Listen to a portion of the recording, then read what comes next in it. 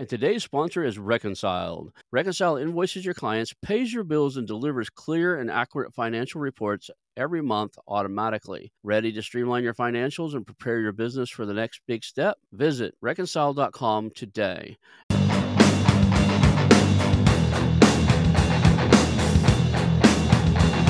Hello, and welcome to the How to Exit podcast, where we introduce you to a world of small to medium business acquisitions and mergers. We interview business owners, industry leaders, authors, mentors, and other influencers with the sole intent to share with you what it looks like to buy or sell a business. Let's get rolling.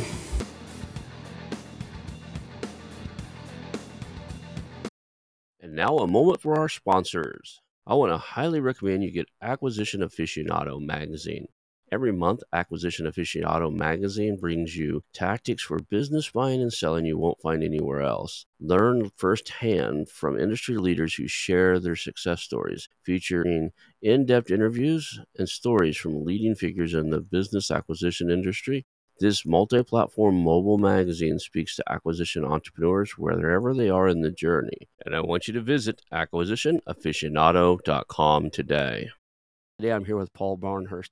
He is a financial advisor and FP&A expert, host of the Financial Moderators Corner, and I'm to have you on the show today. Thank you for being here. Yeah, thank you so much for having me. I'm really excited to be here on How to Exit and just chat with you for a little while today. Awesome, cool. So there's a whole world inside of finance that a lot of us don't understand. So I'm going to start off with what I like to refer to this as I'm going to start off and pretend I'm ignorant on anything to do with finance for the danger of exposing that I might be. Right. So when we get into the conversation today, I'm going to ask, because I honestly believe a lot of the sellers that are listening here today, and a lot even of the buyers, don't have the financial paralysis, financial knowledge that you do. So a lot of the questions I have might be simplistic, but I think we can have a great conversation to relay to those of us out there looking to buy small to medium businesses, looking to grow them, and looking to potentially sell them at some point, what financial modeling is and financial concerns we should have, or knowledge that everyone should have, and when to lean into people like you, right? Like, you don't have to have it all.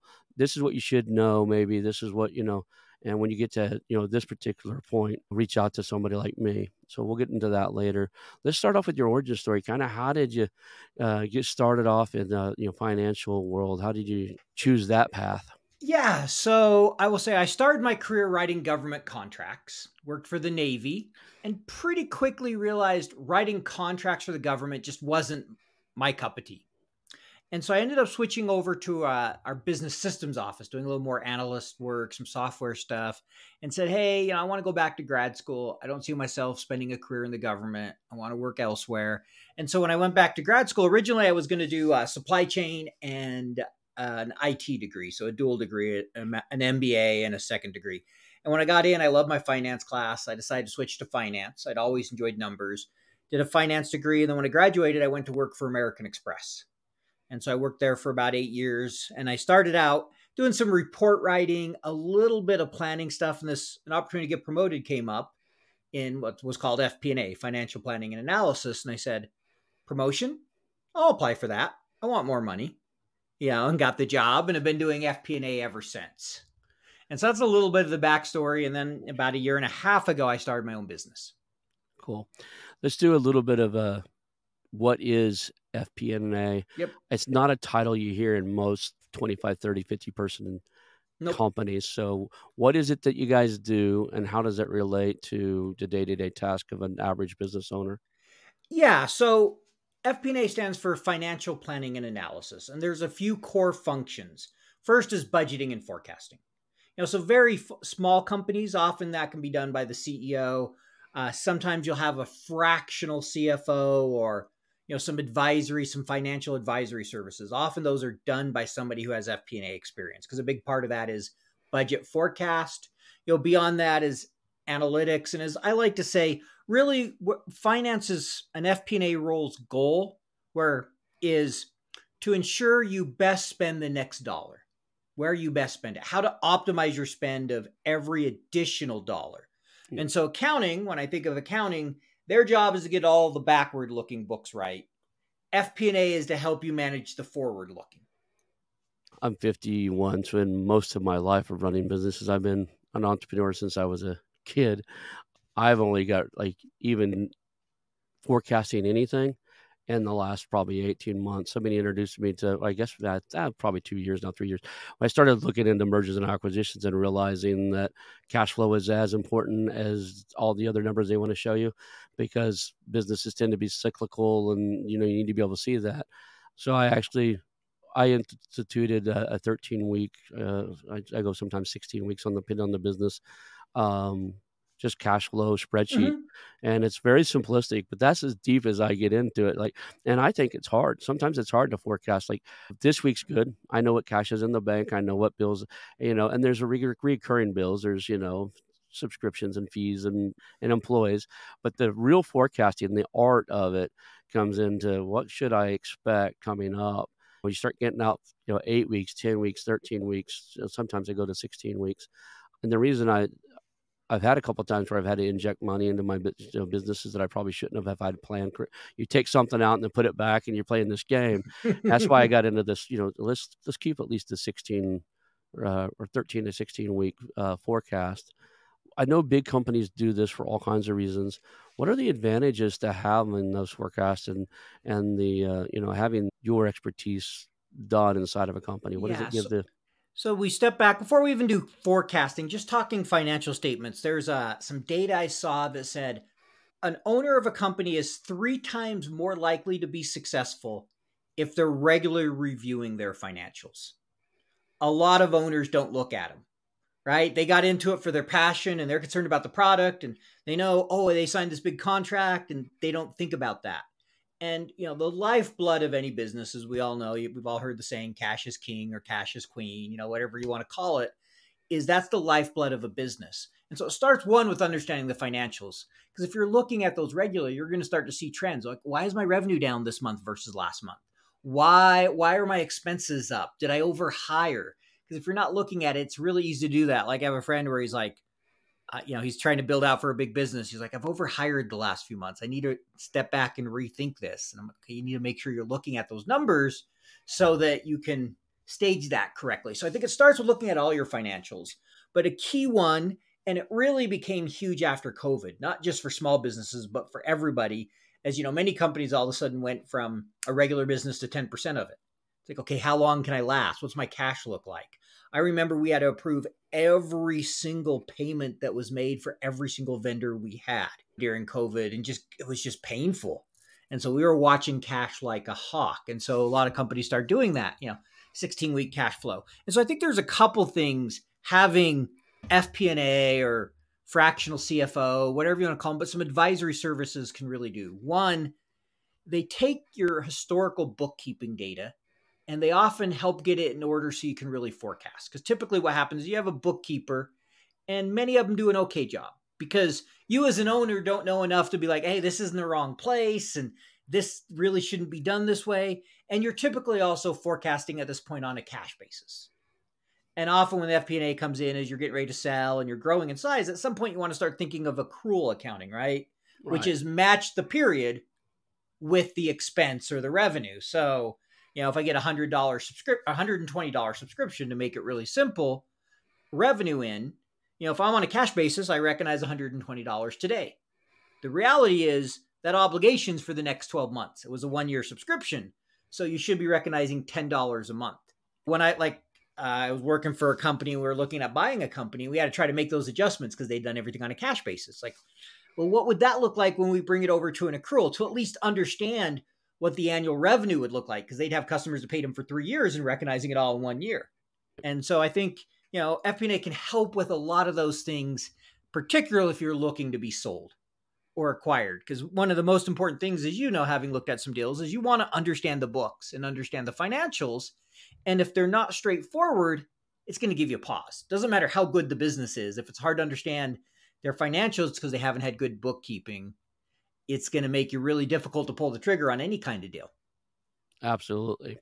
And even if the risk after, even if you pull the trigger on some of these, there's been a couple where things have changed at the last second and we didn't get the deal, and then later on it set in that Man, I'm glad we didn't get the deal, right? Right, because you Yeah. started going back, like, as you learn more 3 years ago, I'd never looked at, other than they made me take 2 accounting courses in my undergrad and 2 in my MBA, right? Accounting Yeah, of 1 and course. accounting 2 Yep. and I didn't look at profit and loss statements and stuff. I ran businesses for years, and we didn't produce those documents, to be honest. We just didn't, And right? you're probably one of the lucky ones that succeeded despite that. Oh, they didn't all succeed. Well, that yeah. The ones that had really good profit, the real estate, companies and the stuff that had really great profit margins, they did okay because we had cash coming from everywhere. The ones that probably could have made it did suffer, I think. Now knowing what I know now, if I'd have done the cash flow statements for, some of the smaller businesses, we Mhm. could have made it through those rough times. The times where we needed to shut it down, there's times where like, "Hey, we got a lot of cash in the company. I'm gonna do distribution and pay for the down payment on the house," right? You do that 4 months later, it's like, "Oh, we're out of cash, and like, I don't have anywhere to pull this from. We're gonna have to shut this thing down. It's not working." When what you don't know that it wasn't working. You just inside of a new business, you don't understand its cycles, right? You don't know if it's cyclical. A lot of times you think things aren't. A lot of companies are. A lot of companies are, they have big sales cycles that they didn't realize until 1, 2, 3 years in, where they're starting to recognize that trend. Some of you might be able to look at the industry and go, look, you're going to have these cycles because you've seen dozens of other industries. But for most of the people out there, like myself, that were starting businesses young, you just went and said, everybody needs this. I'm going to make it. And I'm going to sell it to them. I'm still figuring it out for my own business in the sense that I do a lot of influence marketing. I have some podcasts, I do speaking events, I do training, I do Mm-hmm. a little bit of consulting. And, the cash, I've had months where almost 30% of my revenue comes in 1 month for the year. And you got to make sure you're managing that appropriately. Like just recently, I was like, "Ah, bank account got a little lower than I would have liked." And I had a bunch of, payments due. And so on a few of them, it's reaching out going, "Hey, that's, late," which I'll get on them Yeah. normally, but I'm not as worried because I look at my P&L every week. I look at the bank statement, kind of reconcile things on a weekly basis. I don't do a 13-week cash flow because it's a business of one. I Right. don't need to do that because I'm seeing the bank and I know I'm doing cash accounting anyway. And so I have a good idea where things said. I know all my invoices. But yeah, it was one of those where, all right, well, this one hasn't paid. I need to make sure these pay me. My wife wants me to get something done around the house. And, the business helps fund some of those things as you've we're talking about. I mean, I highly encourage every business should be tracking their cash Yep. flow, should be looking at their financials. And if you're not or you don't know how to, you really probably should look at some advisory services. And what I always caution people is, almost every company has bookkeeping services, and a lot of time the bookkeeping will say they provide advisory services. And I say if you're paying for advisory services and all you're getting is your financial statements, you're overpaying. That's Right. bookkeeping. You want them to be able to give some advice like, "Hey, you realize your cash is like this. Have you thought of doing this? We've noticed your margins are down," right? Some recommendations, some insights. That's really where that value comes from. Fractional CFO, an FP&A advisory person, whatever you want to call it. Because, many of these small companies outside of bookkeeping don't have a full-time finance person. When you get to 10 million, often you have somebody who's doing a little bit of that. Past that, at some point, you might get a CFO or whatever. But that first $1 million, almost nobody has a finance person. They just have a bookkeeper. Absolutely. I've interviewed so many, business owners. I call them interviews. I've looked at so many different businesses over the last 3 or 4 years because we were involved in some big roll-ups, and so probably Mm-hmm. more than I should. If you had I been a standard ETA guy, I probably hadn't, had covered so many, but for the first year and a half, probably almost 2 years, I was in a big roll-up project, and we looked over 200 businesses in a short period of time. Like, that's what we did. All I did for months on end was 8 to 10 one-hour calls with owners, on the week, and then, we had a team that looked at the financials, but we had to look at them too, right? So we could have a Sure. intelligent conversations while we're building rapport and stuff. But that said, I don't know how many times I would have to, need more than my fingers and toes to tell you how many times somebody go, "What do you mean there's something wrong with my financials? My tax returns, nobody's ever audited me," right? A lot of these small bit and these are, 1, 2, $3 million businesses sometimes. Mm-hmm. They just don't know what they don't know. I've had many of, older founders and stuff not know they heard of profit and loss statements, like, "Never needed that ever to run my business." Yeah, but you need it now when you sell your business. It's what we look at, right? I'll just give you the numbers. What do you need on there? What numbers you need, And they just wanna rattle them out of their head, and I was like, "That's not how it works," right?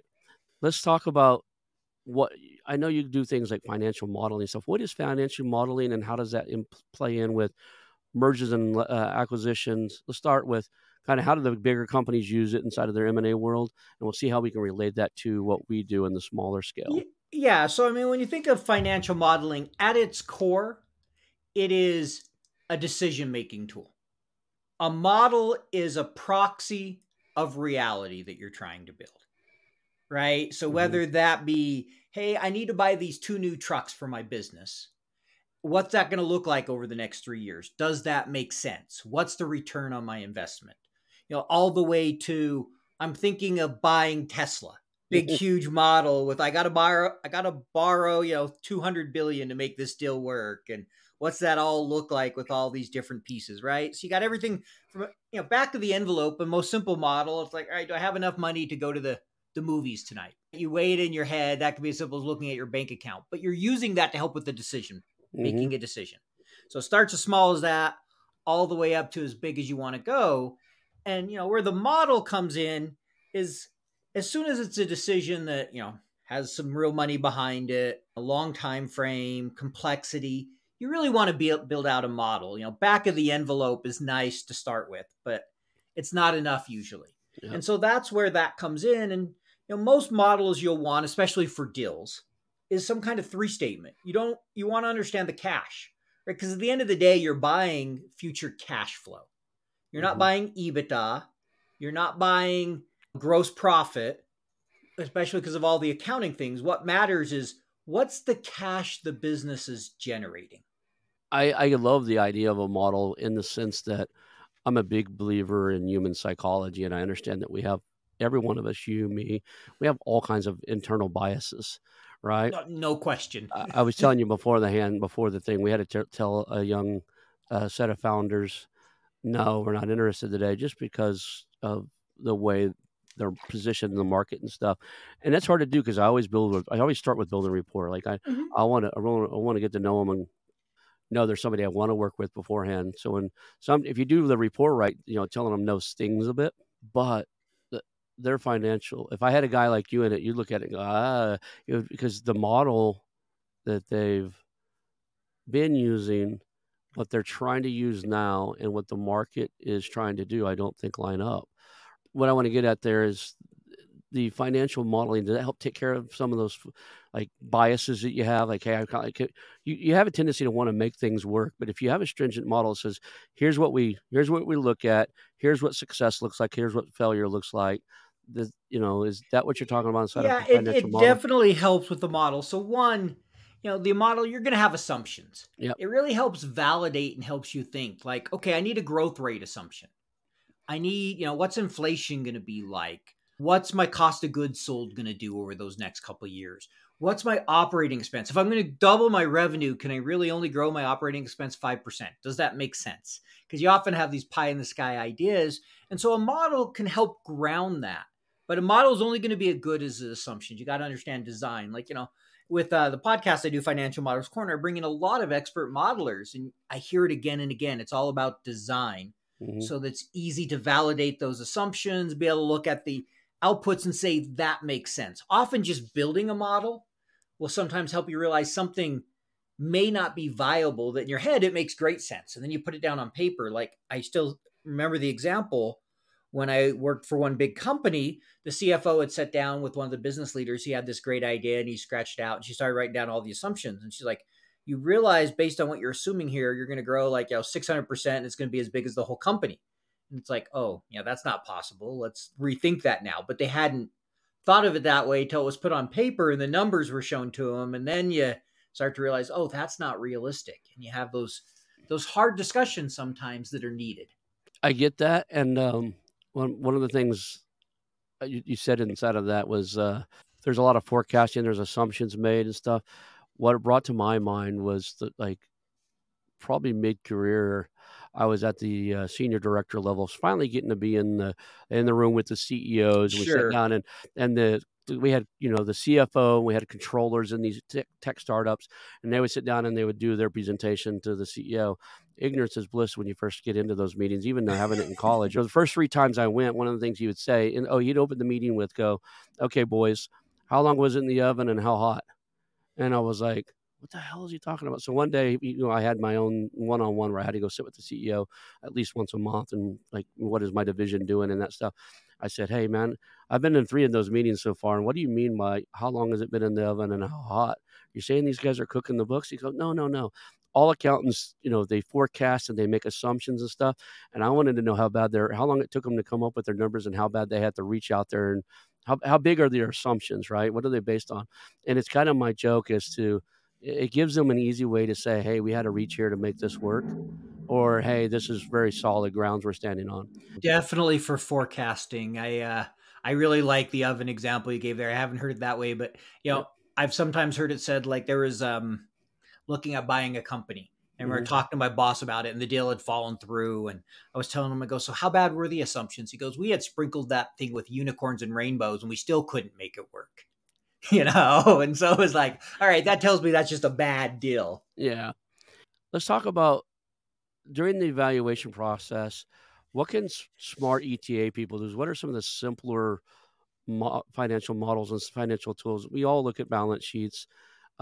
We all try to come up with, look at what they turn, how they came up with their own EBITDA and, what were the add backs and stuff. But one of the things I don't think many ETA guys do, or at least in the interviews I've had, I think I look at it more than most people is that cash flow.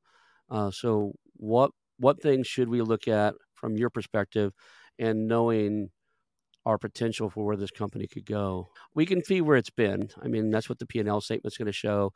That's what all the 3 years of tax return. We get a pretty good view of where it's been. I think your unique perspective is you're able to take a look at it and go, this is probably where it could go. Yeah, Yep. so I think there's a few things to look at, and it's not even so much the financials. I mean, obviously, one thing I'm really going to understand is what's happening with operational cash. Ignore financing and investing because at the end of the day, that's what I need to fund the business. That's where Mhm. working capital comes from. That's where the excess comes from, is your operating cash. If it doesn't, you don't have a sustainable business over the long run. You can only fund it so long through investment and financing. You know, as I heard someone say at one time, and they were talking VC, and I've always loved this. They said, high CAC, so high customer acquisition cost business, VC funds it. Mhm. Low CAC, P&L funds it. And over the long run, the VC won't fund it. So get your CAC cost down, your Yeah. cost to acquire. But what I want to understand is what are the key metrics in the industry?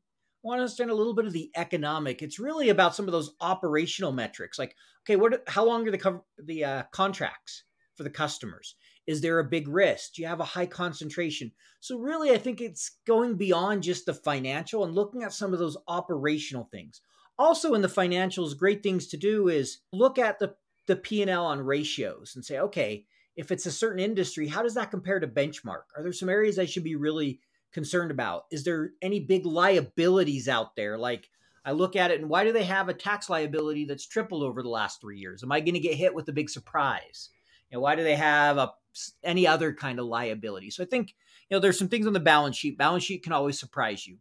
So just making sure, particularly on the liability side and any accounts that are growing that they can't explain. I think that's important. And then beyond that, I want to understand operationally how the business works and how those metrics impact the financials. Because at the end of the day, financials are a lagging indicator. Almost nothing in the financial is a leading indicator.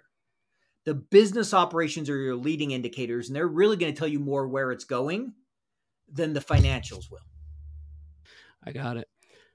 I'm a big fan of leading indicators and lagging indicators and KPIs and that type of stuff. Mm-hmm. One of the things you hear about in the mergers and acquisition space all the time is the turnover or the employees leaving after the deal, and everybody tracks that, and that just irritates me because it's a lagging. It's after the fact. There's nothing you can do about it, and nobody's built any tools out there for leading indicators as to, hey, this is should be on your radar that your communication isn't going very well, and but through AI and some other tools, I think we could build it up fairly easily. But that's another conversation.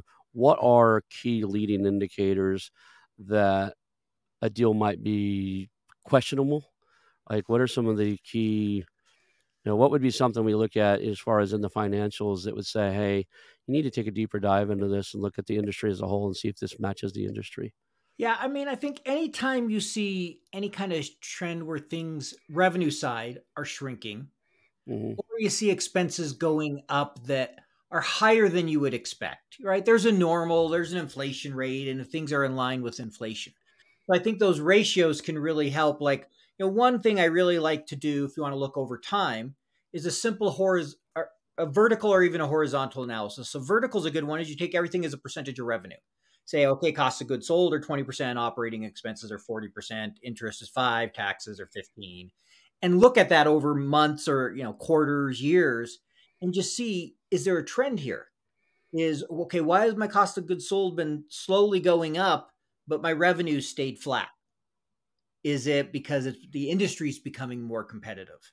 And therefore, that's going to continue to squeeze my margins. So I think, looking really good thing is to look at trends using some ratios and different methods within models that any good modeler can build you to really be able to see if there's some things that you're not going to notice when you just look kind of at the numbers and go, okay, revenue's gone up. Yes, revenue went up, but all right, revenue went up 10% last year, 3% this year, and 1% is predicted for next year. Okay, that's slower than the cost of inflation. So basically, we're not even covering price increases, right? Sometimes you don't think about those things because when you see it on a raw number, you just think, okay, it went from 10 million to 10 and a half to 11. This thing's growing. I can take it from there. And looking at it on ratios helps you normalize it, allows you to benchmark it, and really kind of get into it and say, are there surprises in here I'm not seeing? And today's sponsor is Reconciled. Are you an entrepreneur or business owner thinking about your exit strategy? Or maybe you've just landed a business through acquisition and the books just aren't the way you need them to be. Let me tell you about Reconciled, your dedicated partner for industry leading virtual bookkeeping and accounting services. Reconciled pairs you with skilled professionals who empower you to grow your business and prepare it for success, whether that's your exit or taking that new acquisition to top performance. Imagine having high level financial management without expanding your team. From bookkeeping to CFO services, tax advisory, and even fully outsourced accounting, Reconciled has got you covered. They help you make the best business decisions, keeping your end goal in mind. And the best part? Reconciled understands acquisitions, as they have acquired 3 accounting firms in the past 3 years, and their founder, Michael Lee, mentors others in searching for acquisition, raising capital, or trying to aggressively scale. Reconcile invoices your clients, pays your bills, and delivers clear and accurate financial reports every month automatically. Ready to streamline your financials and prepare your business for the next big step? Visit reconcile.com today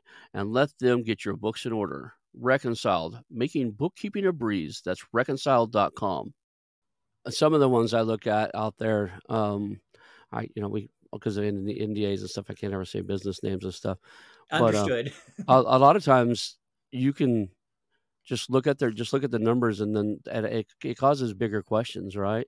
Like the one I was telling you about earlier, I was like, okay, what happened between 20 and 21 and 20 and 22? It was the biggest thing that caught our attention was they s- they even admitted it. They said it. Competitors came out of the woodworks.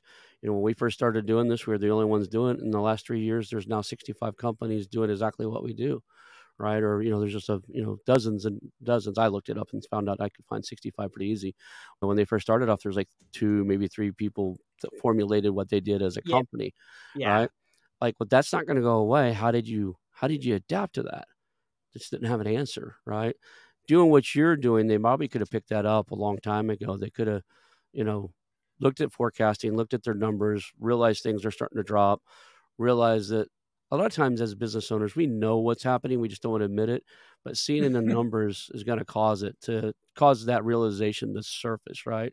It's like a blemish on your skin. You feel something sore one day, and then like something's coming there. You could wash that and clean it. You wait until there's a full blown, pimple or something. You're like, okay, now I got to deal with this thing.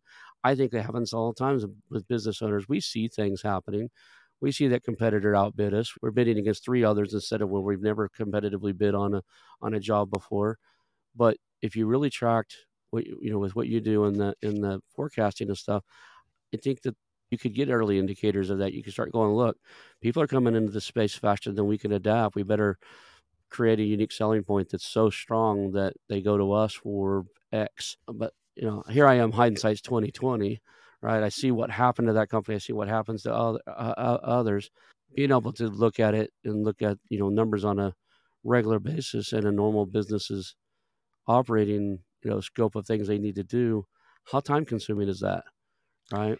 Yeah, I mean, it definitely takes time to, track your metrics and things, but at the end of the day, what we measure gets improved, Right. right? If you don't measure and manage it, if nothing happens. And so it's so important. And it, like I said, it starts with the operational and then it leads to your financial. Both of them, you need to be looking at them together. And, as you were mentioning, kind of the business and them not noticing the change in the industry, right? We all know the life cycle of a business and every business is going to get more competitive. I've seen that in me going into entrepreneurship and in FP&A doing content creation and influencing.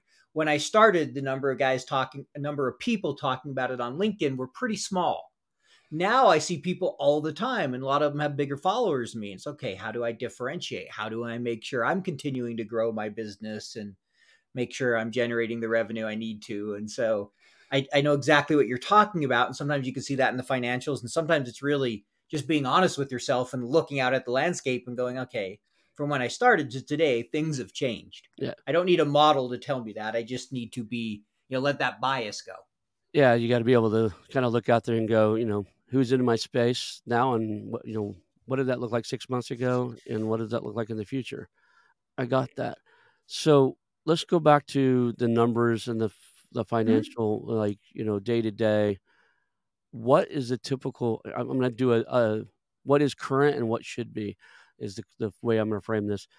The typical size of company revenue wise that reaches out to somebody like you and say, hey, we would really like to get better at our financial modeling and understand what's happening in the future. And can you come in and help us do some stuff? Yeah. So people like me, I'd say most of the time they tend to be smaller companies often that haven't hired a financial staff. I've had some reach out to me. Sometimes it's when they have somebody going on maternity or they want me to come in and do an assessment. But in general, people that are doing, FP&A, CFO, it's often fractional. And Hmm. so most of them that are out there are helping companies early on that are wanting to grow and need those insights and value. If you got a stable business, you understand it well, you're very comfortable with it, you're really not looking to grow, it's that family business, you may not need the fractional support. You may be happy with how it's going. I still think it's good sometimes to make sure someone's looking at that cash flow and looking at the trends. But really, where it's very common to bring in is companies are really trying to go grow or raise capital is another case. You want Right. a good somebody who's been through that before, a CFO that can come in and say, okay, let's clean up your financials. Let's really talk about your options. Let's talk about what your value is and what you're going to really need to give away versus the person that thinks, all right, well, my company's worth 10 million and I want $3 million for you and I'm going to give you 10% of the company. Wait, how's that work? The math, that type of thing. Right. If you ask that business owner, he doesn't think it's about math. He's thinking about, well, it'll be worth this when I deploy that money and I do X, Y, it's going to be at this size, and you should be, and it's not how it works, right? They don't see the price mismatch that you just explained. You and I just seen it because we've been delving in numbers more often than most of these business owners. Yep. 4 years ago, I'd have been the same thing. What do you mean? You want more than 3% of my company or 5% of my company? Like, this company's going to be here. It's going to be $100 million company. Why would I give you 10% of it when you're only going to loan me $3 million? I'd have been in that same argument probably, but you don't. It's when you go through these processes, you look at what's happening, you start to realize the logic behind why investors have to do what they do. Yeah. They Is got to get their return as well. Yeah, And it's risky it's very investing risky. in business, Yep. especially if you're investing in startups. Very risky. Odds are you're going to fail. I mean, So unfortunate reality. So revenue side, you'd say it's just your standard. They're doing 1 million plus a year. They probably ought to start looking at financial modeling, or when should they start? I mean, Again, some of it depends. You have some that are savvy. I mean, I think obviously from the beginning you want bookkeeping. If you have one or two customers, I think part of it depends on complexity. The more complex the business, the earlier you should bring someone in.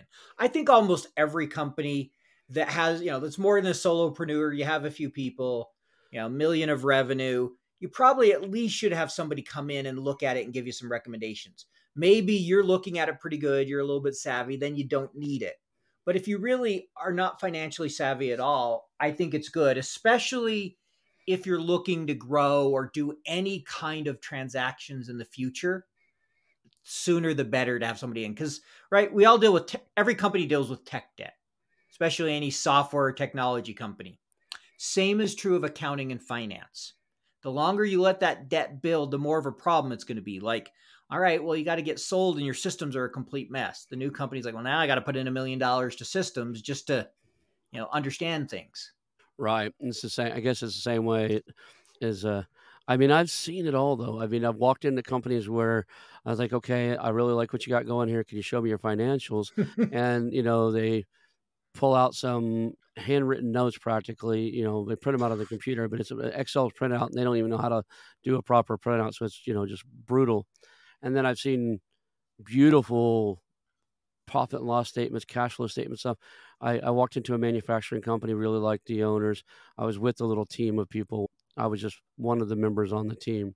When it came down to see the financials, he walked us into a room that had nothing but a big room, had nothing but giant lateral file cabinets. And he opens them up, he starts pulling those green books out, and he opens it up. And then I started looking around, Mm. and I realized that none of the people they all have a phone on their desk, but nobody had a computer on their desk.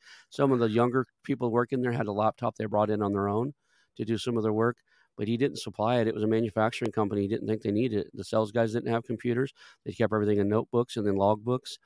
But when he opened those up, the profit and loss statements, the balance sheets, and the cash flow stuff he showed me were the cleanest, easiest to understand I've ever seen, Wow, that's right? that's amazing. That would have been fun to see. Yeah, it was one of those, he goes, "My father was a CPA, he started this on the side. He's just taught everybody this is how it's done, and we've always just kinda done it this way," right? It's a second generation business, but he's like, "We just I don't even know why we do it that way. We put this here," nothing's really changed in the last 60 years of this company. Everything's done a certain way. When you buy this supply, it goes on this line in the books, and when you sell it, it goes on this line in the books, and he couldn't tell you one, rhyme or reason why it was done that way. It's just he goes, "We do it the way my dad did it, and the tax guy doesn't complain when we hand it over to get our taxes done." That's funny. Funny story when you talk about, doing it on paper. Mhm, So I recently did an interview with, I called it the history of modeling. And we had three guys that are modeling. And one of them tells a story 1978. They mhm. needed to build this model for a deal. And he was in South Africa and they built it on a mainframe. So the bank would rent out the mainframe at night and it was cheaper in the evening. So they'd go at midnight, coded it on Prosper with punch cards, Punch cards, yep. and that was the first model he built. And I'm just like, I can't imagine. And then one of the other guys was telling us how, yeah, I remember when I first started, 12 columns on a green sheet of paper, and we had 10 pieces of paper for the model. You think of how it's come, but the concepts are the same, whether it's on paper or punch card or computer. It's really about making good assumptions, thinking through the analysis, and helping guide your decision making. Let's talk about where do people start? Like if they today they've heard your message, they want to learn more about what forecasting looks like. They need some kind of intro. I know you do a lot of stuff on LinkedIn and stuff like that. Where can people just start getting their feet wet as to I want to become more financially knowledgeable about my business and about businesses I'd like to acquire? Yeah, I mean, I think there's a lot of different places you can go. Obviously, LinkedIn, you can follow some of the people out there. There's people that speak on every subject. If you Google it, you can find it. Like, okay, I want people to talk about exiting a business. You can find it on LinkedIn. I want someone that talks about financial modeling. You can find it. So, I mean, that's one area. And then, I think going there, you start talking to one or two of those people and asking advice. If you're looking to get support, there's tons of firms out there that do fractional services. And I have a lot of friends that do it. If anyone ever needs, if they're looking beyond just learning about it but saying they're looking for some support, they're always welcome to drop me a note, and I'm happy to give some referrals to some companies. And some of that depends on what industry and what they want, who I would give them to. So I think there's so many different ways to learn. I think the key is just, okay, what do I want to learn about, and getting started. In full disclosure, our primary sponsor is a company that does Yeah, outsource accounting, fractional CFO, that type sure. of stuff. But they don't do the education side, I don't think. But they just do it for you. It's a done for you cloud based. Got it. offsite type of thing. So just didn't want that to didn't want to pop it up later and go, "You didn't." We had the whole show and he didn't even tell me that's who's going to be having an ad in the middle. That's who they are. They're a great company. And what is you like? You have a great podcast out there. You've had I guess one in the past, and you've got one you're starting now. What is that about? And who's your average listener for that? What? Yeah, so they're definitely different between the two. So the first is called FP&A Today. That one's been out for a little over a year. Just released episode 75 today. And so that one is really for the corporate FP&A professional, whether it's small company, big company, talking about how can they better support the business? How can you be better at being at budgeting, at forecasting, at telling the story, at being a business partner? So that's really what it's really designed for that corporate FP&A person or someone who wants to get into it. From time to time, you'll get people outside that will listen to it. If you're thinking, oh, I need to build out my FP&A for my company, then go may not be a bad idea to listen just to get an idea of what's good FP&A supposed to look like. So as you're starting to figure that out. And then the second podcast is called Financial Modelers Corner. And really, we interview some of the best modelers in the world and talk about how people should think about modeling and different experiences. And I'll give an example of a couple of guests. We had a guy on by the name of Dim or Dermy and Early. He's a two-time world champion in financial modeling. Oh, there's And actually a competition. You guys there go. there are, yeah. I'm You have actually go. Yep. accounting. That just doesn't seem. There is a financial modeling World Cup. There's an Excel esports. It has been seen on ESPN3, I think it was, but on ESPN. Wow, I thought I was nerdy in the computer world. I love it. And there is a world championship that will be in Vegas this year. I will actually be attending. So if anyone's interested, just let me know. But yes, I'll be interviewing a bunch of the champions for the That podcast. sounds So cool. I didn't. They need to have a small. We need to do that. We need to do a SMB M&A World Championship or something like. All the holdcos compete with good deals they got done. I don't know if it right. I don't know of any other businesses that do that. I mean, it's pretty amazing to think Excel is an esport, right? You just don't think about it. that's really cool. In the realm that I think all professions should have something to aspire to. You know, Yeah, and it's a fabulous way to learn. I competed. I got completely annihilated recently. My first time competing, they decided to put me on the live stream with three other people, and you'll see four names, and you'll see one name that's almost the entire time that was at the bottom. oh, That would be me. And if you want to hear about the experience, actually, just this week's episode on okay. FP&A Today is about my experience competing. So we talked about it, and another guy did it with me, and we kind of shared what we learned and why we think it could be beneficial. Because the reality is, the biggest thing is it helps you get better at modeling. Yeah. The competition is just to make it fun. Some people love to compete in just about anything. Mhm. But the real key is it forces you to find new ways to solve things, new ways to think through things, and you become better in Excel and you become better at modeling. So I'm a very visual person, and I'm getting the vision of like you're sitting at a computer with an Excel spreadsheet open or something, and they just start throwing numbers at you. Like, here's net profit, here's revenue, here's cost of goods sold, and you have to build something with it. Well, how does this Yeah, work? so there's two different ones they do. So there's one called the financial modeling. There's the financial modeling side where they give you a modeling case. They give you all these assumptions. You got to start building it out and figuring out what the answers are and answer the questions. Then there's the Excel esports, which is not a financial modeling case. So an example would be one I just worked on. Actually, I study with the guy weekly. We go through cases. And so we were doing one called the lumberjack case.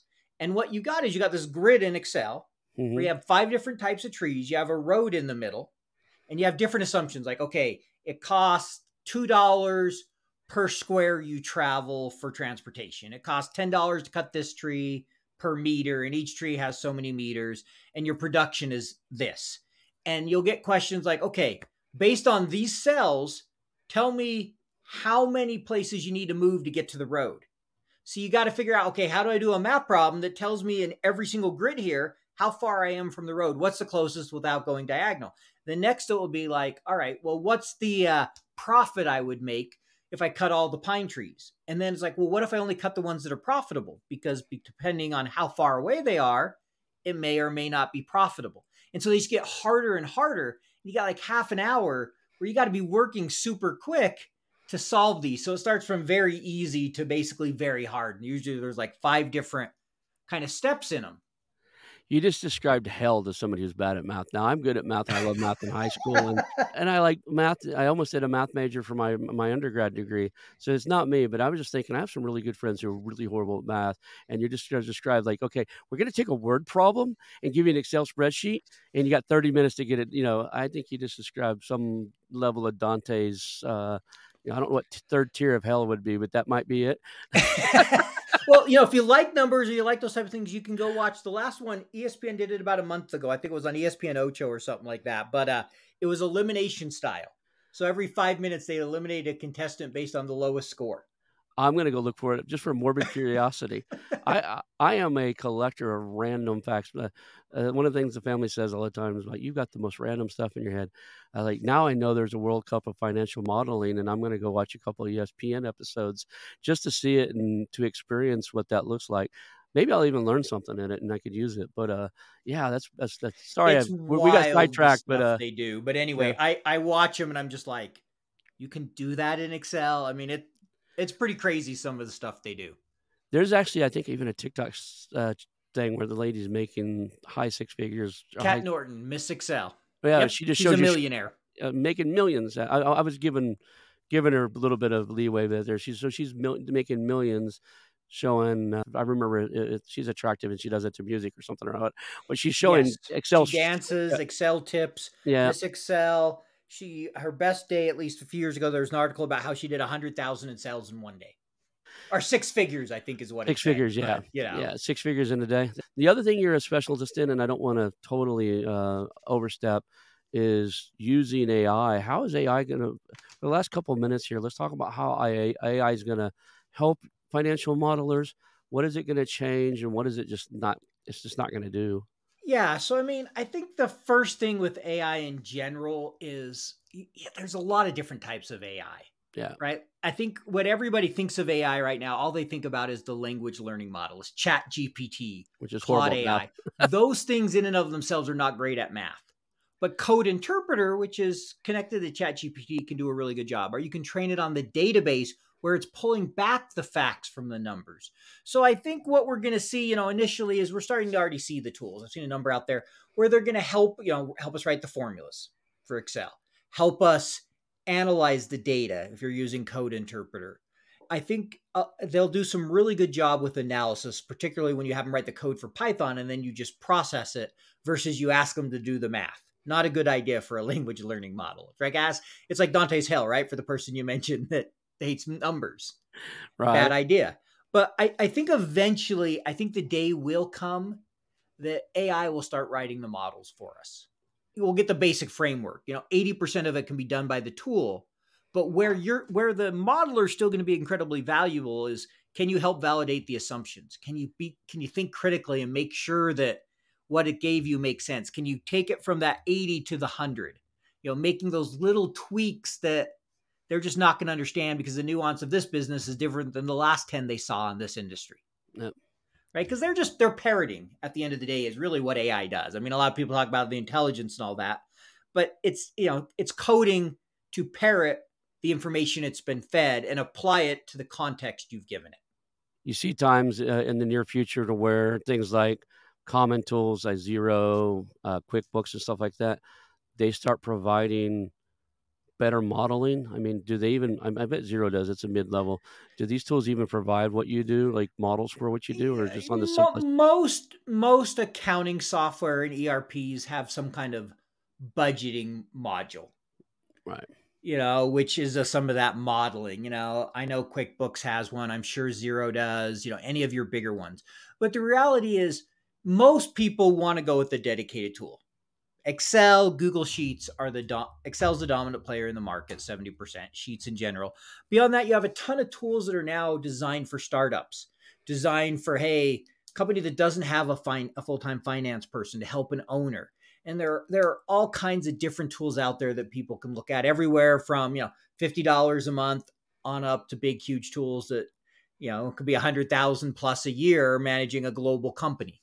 And so the market's extremely crowded at the moment. There's probably 150 plus tools out there. We'll start seeing consolidation because it's exploded the last couple of years. I get hit up almost weekly. I learned of a new tool. I'm like, oh, I didn't know about that tool.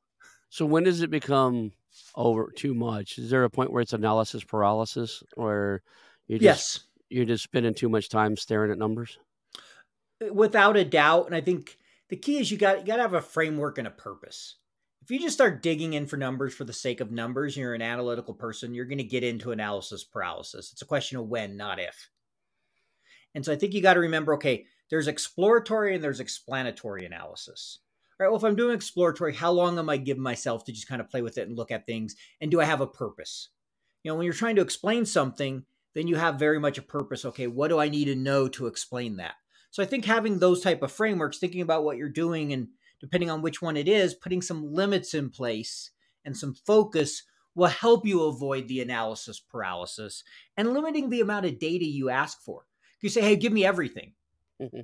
Good luck, Right. right? Because if they really give you everything, you're going to be there a while. So think about, what do I really need to see? So I think there's definitely some frameworks and processes you can apply to help limit that. It still happens sometimes. I think we've all been guilty of it. I know I have.